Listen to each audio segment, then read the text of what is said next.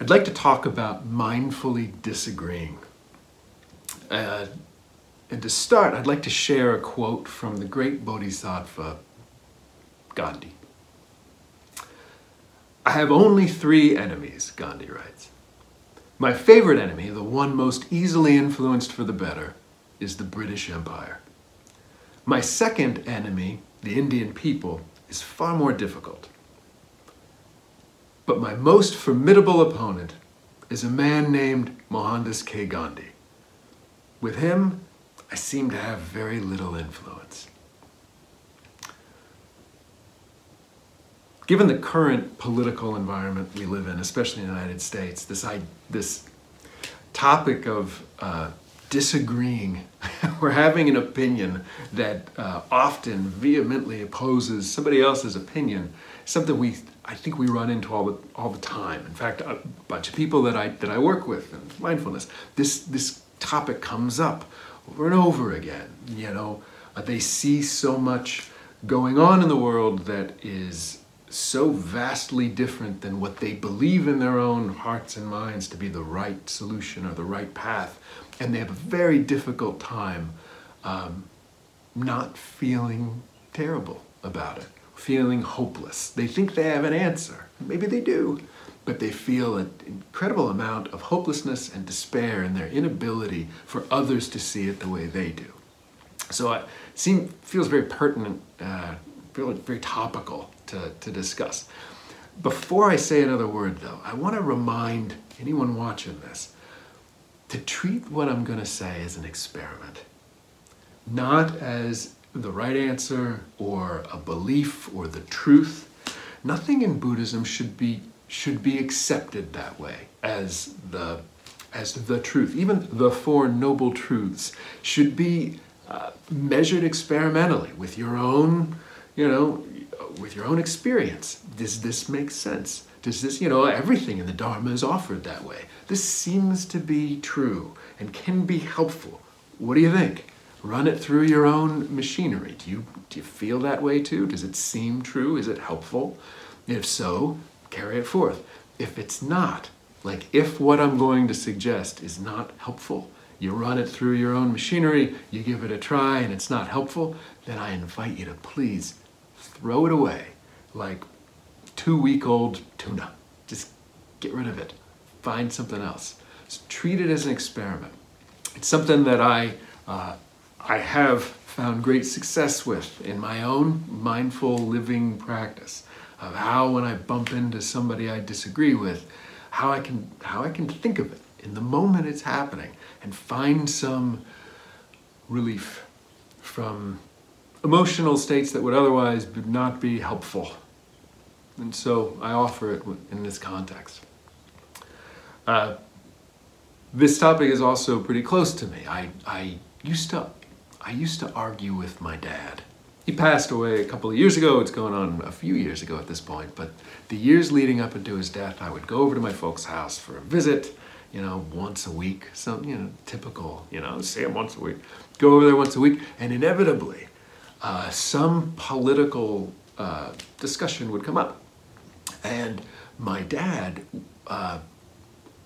used to, I would say, love to get into these discussions, but I don't think he loved them. I don't, just based on how angry he would get and loud. I can't imagine it was fun, fun for him. And I often didn't say a lot. I just maybe a topic he just kind of knew I probably sat on the other side of him. He's my dad. I love him. I'm not about to get in some sort of violent, loud discussion with him. He didn't see it that way, he was more than engaged, loudly and strongly, for me to see his point, to see what he was trying to say, and why wouldn't I, And it dawned on me that I never ever really argued politics with him, not even once. The politics, the topics were always just sort of a vehicle. The real thing was riding. And the real thing I was really confronting with my dad was his suffering. And I think this is true with kind of every single political, emotional argument that I run into, that they're rarely, if ever, about some sort of fact that we're just trying to work out together. What they are is their opinions that are wrapped up in beliefs and stories and conditioning and ego self ways that are no longer just sort of this cold, topic or fact. We're just talking about this thing that's out there, and I'm just very passionate about it. What it really is I'm talking about beliefs. I'm talking about something that tunnels very quickly from a Supreme Court decision to an identity, that I believe this thing to be true, and I believe it's so true that it is a component that defines who I am here, right? And when you disagree or when you threaten it, you're not threatening an idea, a political idea, you're threatening me. Like, I'm the one at risk. That's when I'm arguing you are arguing who I am. And the topic is just sort of the words we're using, but that's why it gets so hot. That's why it got so hot with my dad. I could see it. I could see, as he got older, early 80s, that the world looked very differently to him than it once did, maybe when it was more comfortable or it was more predictable, something like that. And so this sort of radical change that he was watching happen was a threat not to what he really thought the country should do, right? or like, my child's best interest. It was bumping right up against who he was as a person. And when I saw that clearly, and I could see that there was nothing about this discussion, air quotes discussion, that was going to be helpful, but rather I was seeing that this is about him, then I knew that engaging in the details of the discussion weren't going to help anybody. There was never going to be an argument or a well-crafted, well-supported argument that was going to just switch them around and make us, well, boy, I'm glad we talked about that. This was great. It was just, I could see it wasn't going to happen. So I know from martial arts, and I think the best martial arts instructors or martial artists in the world would agree with me, that the very best way to handle an attack is to just not be there when it's thrown, right? Either by getting out of the way or not engaging in the fight, right? That's the best way, right? Everything else, any kind of block or dodge or anything like that, or countermeasure, is really the best of a second place strategy, right? The best one is just to not be there.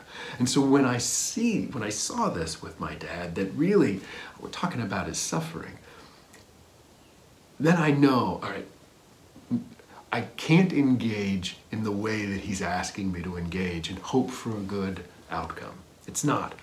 And yet I'm kind of stuck. I'm engaged, right? If the point of this Dharma talk was, so when somebody brings up a topic you disagree with, just run away. That wouldn't be very helpful either, right? Because at some point we've got to engage if we're gonna get anywhere, right? So it's not about that either.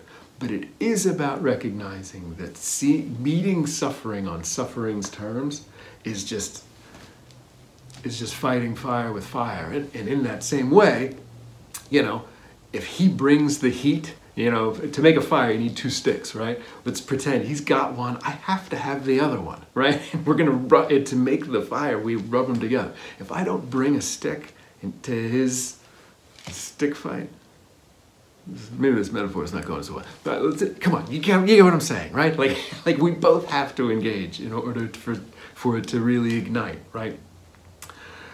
If I don't engage in that same way, then I can step out of the way, and maybe there's some other way I can approach this discussion. And what I found is that when I stripped away the idea of suffering and asked myself, what am I left with when suffering is no longer part of it? And I do it to myself, right? I can do it experimentally with my own self. When I strip away my suffering, when I strip away the roots of that suffering. And we know from the Dharma what the roots of suffering are, right? They're right in the liturgy I just said. You know, suffering is caused by, I want something that I don't have, greed. I don't want someone to have something that they do have, hatred. And the third one, delusion, of which greed and hatred are just sort of versions of. Delusion, not seeing it clearly, not seeing what is going on clearly, right? That's where it comes from. And then when I can strip those things away, what am I left with? Well, I'm left with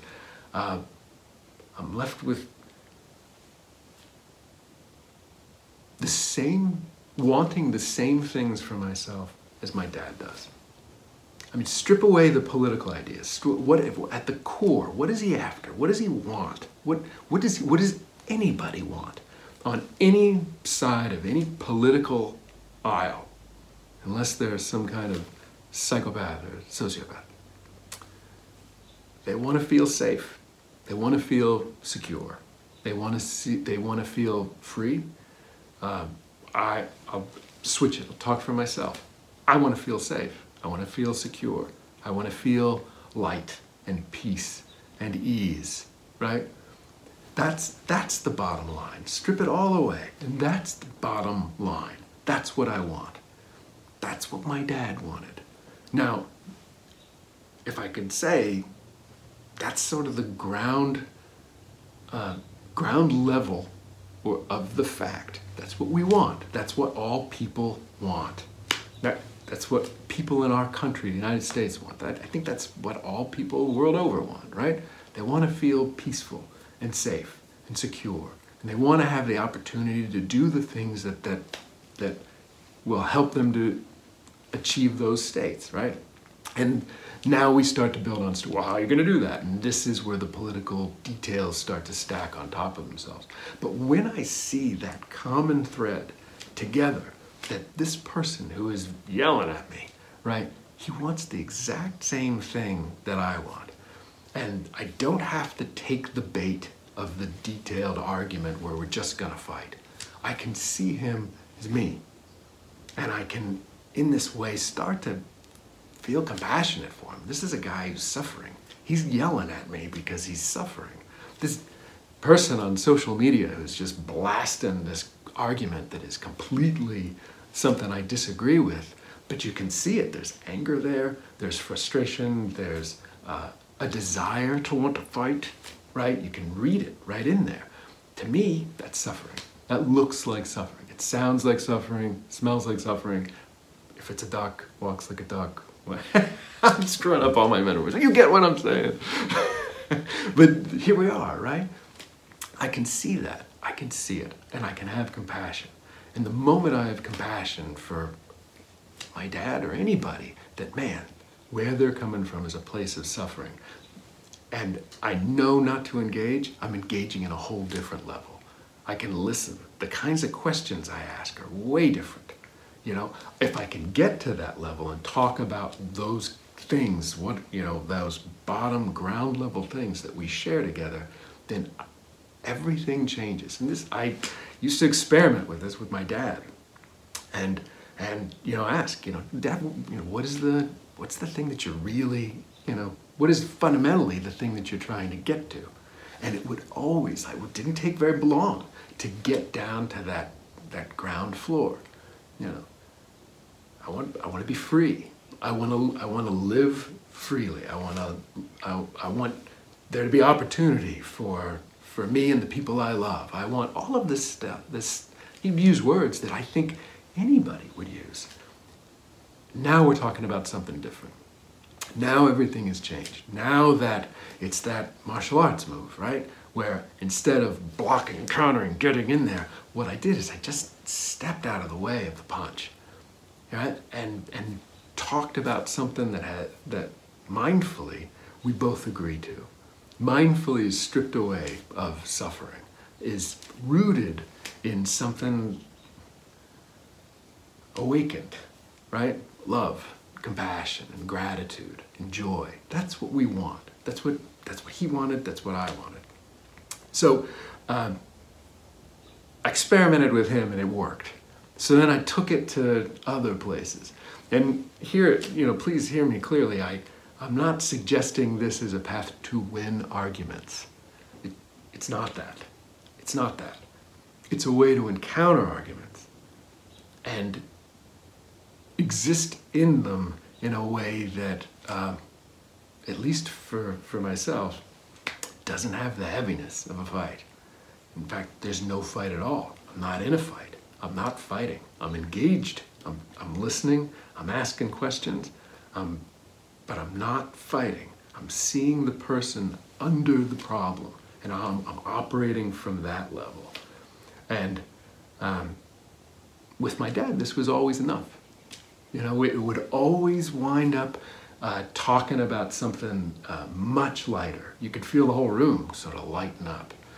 And we wouldn't get anywhere in the conversation, right? It was enough with my dad just to get here. But if folks that aren't my dad, then I suggest this is a good place to start, right? If we can get to this place where we identify, and I mean, we form explicitly, raise them up. This is what we're interested in. We're interested in this awakened state that you get to have it and I get to have it, and how can we do that together? If we use that as the starting point for whatever details we want to discuss next, we may disagree on the details, but the whole vibe is much, much different. So what I'm suggesting is see the person underneath the argument. See the suffering in the vehemence of the words they're using. Know that they're doing it because they believe that their very identity is threatened. And if you see that, try to meet it with some compassion and see, oh my gosh, I don't want to hurt anybody. I don't want to take away their very identity. I also, recognize that those identities might not be formed on the healthiest stuff. And by fighting them, that's not gonna help them with that issue either. So what can I do instead? And of course, if I can listen with compassion, if I can see the person underneath it, it seems to be a good place to start. I hope that's helpful. Reminded me in closing of another quote. If you've ever read sort of a seminal classic in spiritual literature, Ram Dass, his book Be Here Now. Pretty cool book. It's square. You turn it vertical and you kind of read it vertically. It's made out of grocery bag paper. Pretty interesting. And there's a panel in that book where he talks about this, where he says, if you're in polarity, duality, then you're creating polar opposites. And he says that hippies create police, and the police create hippies. They have these opposite beliefs, and they go against each other, and it is just that creates the polar opposite between the two of them. And he suggests that you can only protest effectively when you love the person whose ideas you're protesting against as much as you love yourself. He wrote this back in 1971 or something like that. And I believe that still holds as true today. I hope this was helpful.